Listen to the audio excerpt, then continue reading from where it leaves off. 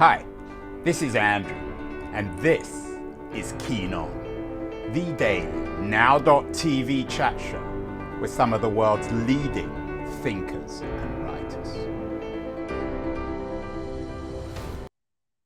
Hello, everybody. It is Sunday, March 5th. It's been quite a day. We've really been focusing on the future, on the nature of communications, and on, of course, technology, the ubiquity of technology today. We've talked with a Paris-based author, Ashley Recanati, the author of AI Battle Royale, about the way in which AI is going to undermine most of our labor, particularly writers, journalists. Who knows if they can even survive? Then we talked to one of the few journalists, perhaps, who still has a job, Liz Hoffman. She used to work at the Wall Street Journal. She's just written a book called Crash Landing about the nature of the COVID crisis in economic terms. She works for a new news organization called Semafor, which is focusing in a most futuristic way on the transparency of news, on the global perspectives, and on the distillation of views. It's not the kind of language that is normally associated with newspapers. And then, last but perhaps least, we talked to Chris Shipley, the author of The Empathy Advantage, who explained to us that leaders, whether they're journalists or editors or corporate leaders, need to talk in the language of empathy. Finally, today we are returning to the old world with my guest, Lance Morrow, The Noise of Typewriters, Remembering Journalism. It's his memoirs. Lance Morrow is one of America's most distinguished, celebrated journalists. And he, I hope, won't talk about empathy or AI. He will talk instead about the noise of typewriters. In fact, he isn't even on a computer. He's on his cell phone because he lost his internet connection somewhere upstate New York, and he's joining us. Welcome, Lance. For our audience, if there's a little bit of audio and video uncertainty, you have to put up with it. Lance, congratulations on the new book. Tell me what The Noise of Typewriters sounds like. Well, newsroom, and when I was in newspapers or in magazines, had a different setup. But yeah, the noise of typewriters, which had to do with newspapers, and it's a clattering. I try to describe it. It's a noisier business by far than computer keyboard. Each typewriter had a slightly different noise that it made. A very distinctive clattering sound on a newspaper down in Sydney, and I was down visiting his room, and I was appalled to find that the newsroom sounded like an insurance, so soft and hushed and muted in its atmosphere. And newspapers a long time ago, which is where I started before I went into magazines, was tremendous, especially as you accelerated toward deadline, and you had people, copy, and the type would be clattering to a crescendo right on the deadline, and so it was a very distinctive sound. It was. I remember used to dictate toward the end of his life, dictated to a stenographer or a typist rather, and accustomed to the sound of his own typewriter, that when it broke, and he, in order to continue, very disconcerted, he missed the distinctive noise of his own typewriter. It's a very interesting machine. Lance, one of the reviews of your memoir says that it's a portrait of the golden age of journalism, but might we instead describe it as the golden acoustic of journalism? Why is the sound of the noise of typewriters so warming and so significant in terms of the news? McLuhan, of course, wrote about the medium as the message. Is the tactile nature, the traditional tactile nature of typewritten news, is in that sense the medium also the message? You're getting into a metaphysics that is there is certainly the fact that on paper, and it was a machine, it was a purely mechanical thing. I couldn't stand electrical typewriters. I didn't like those at all. But it is a very, so to speak, metaphysics from a computer is a different realm. As it takes you, it's a remove or two from in some sense that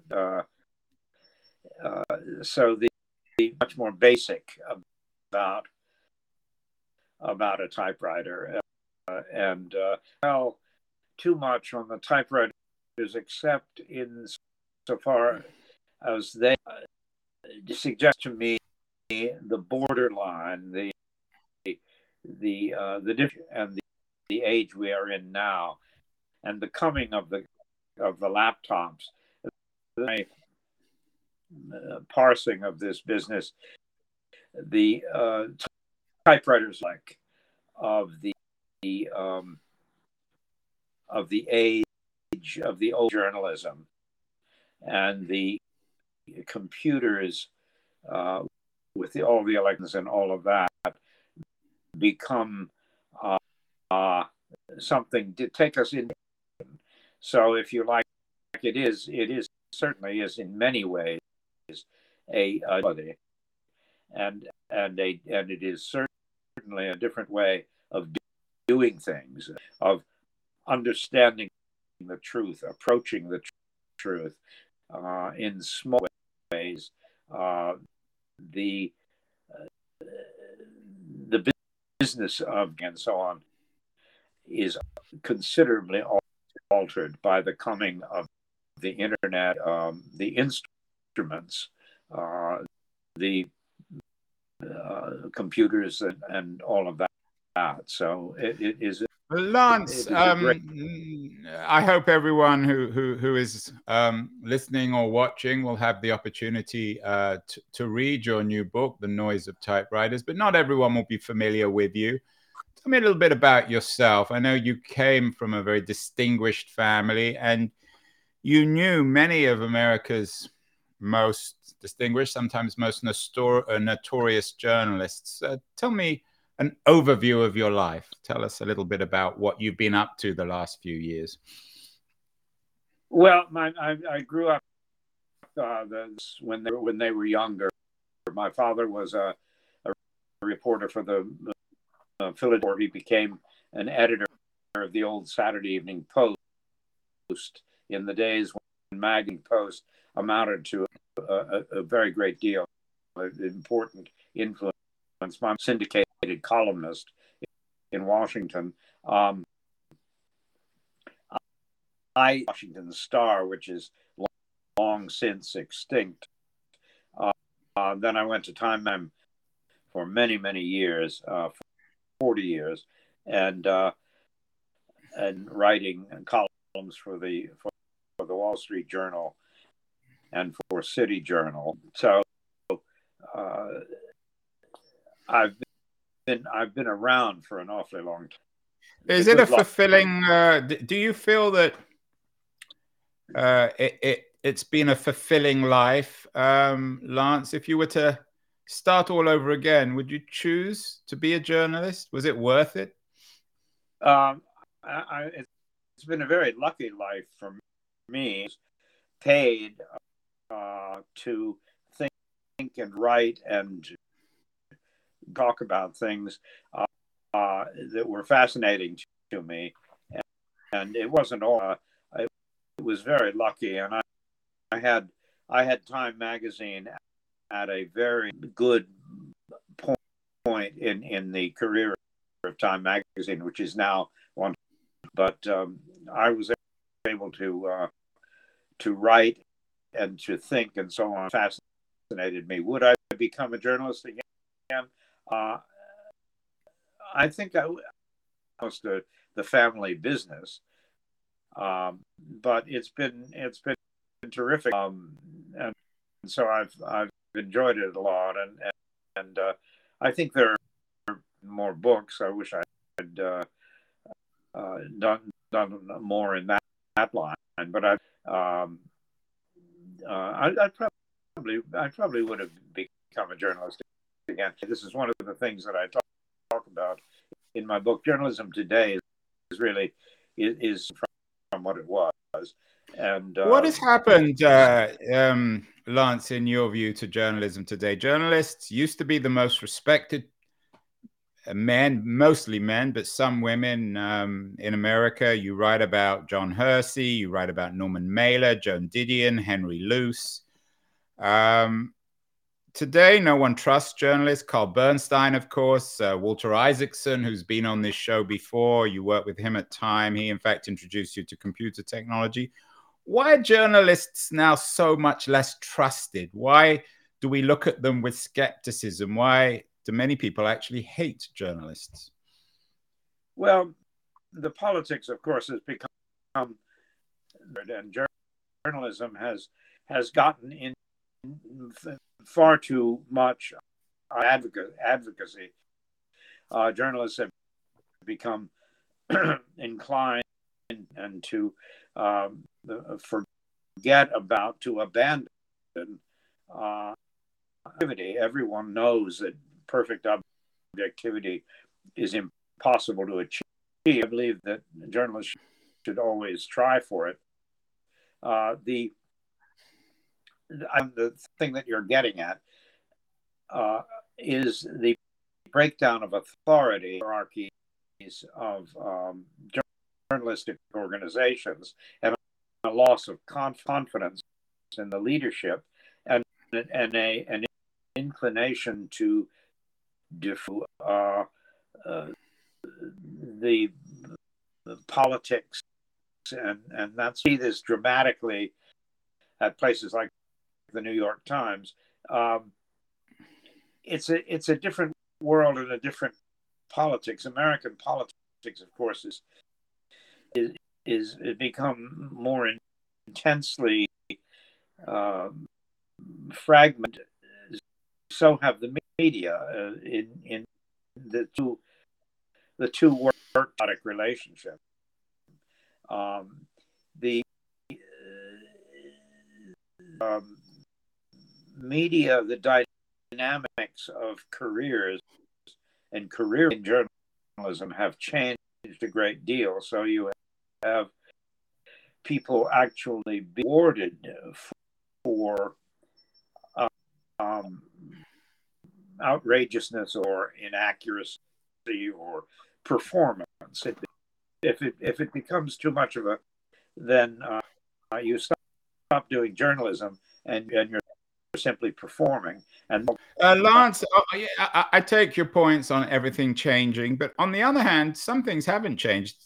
Newspapers are still owned by very wealthy families. The headlines this week are about Rupert Murdoch agonizing over Trump's loss, telling lies about whether or not he really lost. There's also headlines about Jeff Bezos planning perhaps to sell the Washington Post. Newspapers remain the trophy wives of wealthy men like Rupert Murdoch and Jeff Bezos. Why do they still attract titans? I'm sorry. Why do they still attract, a Jeff Bezos who's worth many billions of dollars? Why would he waste his time buying the Washington Post? I would think it has to do it has to do with having a voice, having media presence. It seems to be an attractive idea to to have a presence, a media presence. I've seen that for a long time, but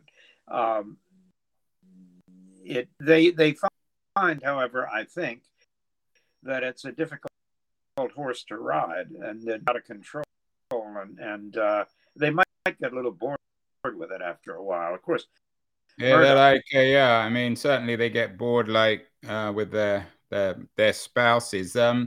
We talked a little bit about artificial intelligence. Emily Bell, who runs the digital journalism school at Columbia, has a news piece out on why ChatGPT, which is the new rage in Silicon Valley, could be disastrous for truth in journalism. Are you fearful, Lance, of AI replacing smart machines, replacing journalism? A lot of people believe that that the algorithm can write stories of similar quality to most journalists. Is that conceivable in your mind? You bet. I'm very worried. It's it's incalculable. ChatGPT means, or how it's going to play. I think it's extremely concerning, and we'll have to see it. It is very ominous, and I'm not as sanguine about it, and thinks that it's everybody is wary of innovation, but eventually they get used to it, and I think it's going to profoundly change the whole business of gathering and news processing, and I am very concerned. I'm not sure how it's going to play out, but I think it's very well. Lance, we're having a few audio problems here, so let's end with your book. You tell a wonderful story. I'm not sure it's a wonderful story, a chilling story in some ways, around this woman that I'd never heard of, Mary Eno Pinchot Meyer. You were a young reporter, and you didn't discover her body, but you saw her body. Tell me a little bit about this anecdote and what it tells us about remembering journalism and the noise of typewriters. Well, her name was Mary Pinchot Meyer. She was murdered on the Canal Towpath in Georgetown in October of 19. I happened to be covering police that day for a friend. But, I was there with her body for about 15 minutes on the canal tow there before anybody else, essentially. And the cops had gone quite a distance to hunt for the killer, who was still at large. Nobody knew who she was at the time, but it turned out that she's extraordinary. Ex-husband, Cord Meyer, was very, very high in the CIA. She had all sorts of relations with.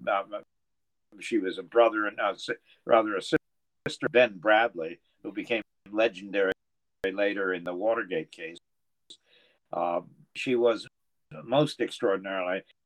She was John Kennedy's lover, and she was murdered there on the whom they arrested, was acquitted, but her death gave any number of conspiracy theories. A lot of people adopted the theory by the CIA in order to shut her up about presumably nation. But it taught me. It was a very vivid. I devote a chapter to it in the book. It taught the about conspiracy theories and about the difficulty of really knowing the truth of something as that particular murder. I think the guy murdered her, whom seen. It took a few hours, but they got him down in the woods near the scene. But if I'd been on the jury, I would have voted to acquit on the basis of never found the gun, and the eyewitnesses were too far away. But I was very young, and it was an encounter with all kinds of the conspiracy theories and ideas of, and how a story may become in as I if you talk about the internet, and the story becomes more fantastic, processed by conspiratorial in this global electronic atmosphere. It was a very interesting, strange episode of my youth, which is included in the book. Actually, finally, let's just very briefly talk about John Hersey. We did a show with Leslie Bloom, who has a new book, an excellent book, Fallout, the Hiroshima cover-up and the reporter who revealed it to the world. It's a book about Hershey in many ways. It's always been thought that his New Yorker piece on Hiroshima was a brilliant piece of journalism.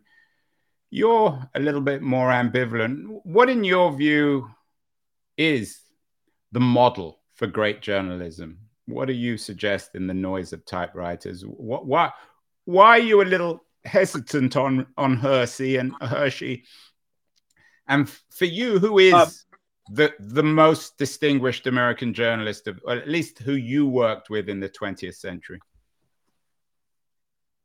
Well, I'm a little skeptical of. I admire Hershey's work, and I admire Hershey. I never knew him, but I'm skeptical about him because, while I think it is a fine piece of work on its own, nevertheless, I think he left a lot out. It's a bit of a setup. I would take it's a very artful job that has an almost religious but he left a lot out, and he left a lot of perspectives out. The great Carl Bernstein is a very close friend of mine, and has been for 6 because we were kids together on the Washington Star. I've known a number of wonderful journalists over the years. Carl is certainly the most of the bunch, but there have been a lot from that.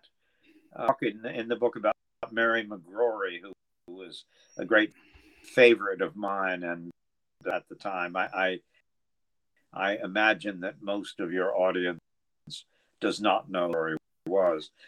Well, they'll have to read your book.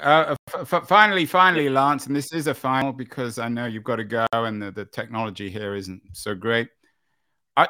Are there any young journalists you still read these days? I mean, I assume you still read the newspaper. Are there younger journalists who you think maintain the tradition of the noise of typewriters, even if they're not physically using the typewriter? Oh, absolutely. I think there are a lot of good journalists. Down in Sydney is a terrific journalist. He's the national political editor of the Daily Telegraph down in Sydney, and he does a couple of television. There are a lot of war correspondents who are doing distinguished work in Dexter Filkins. He's not a kid, he's a great war correspondent. So I think there's a lot of good journalists going idealize. I don't idealize the old journalism all that much. I mean, I points, and it's great characters, a lot of whom I talk about, but sorry-eyed about the era that I came from. There were plenty of things wrong with the way journalism was done when when I was younger. So I think there are plenty of journalism and great journalists now, but the bit corrupted by politics, money, by a race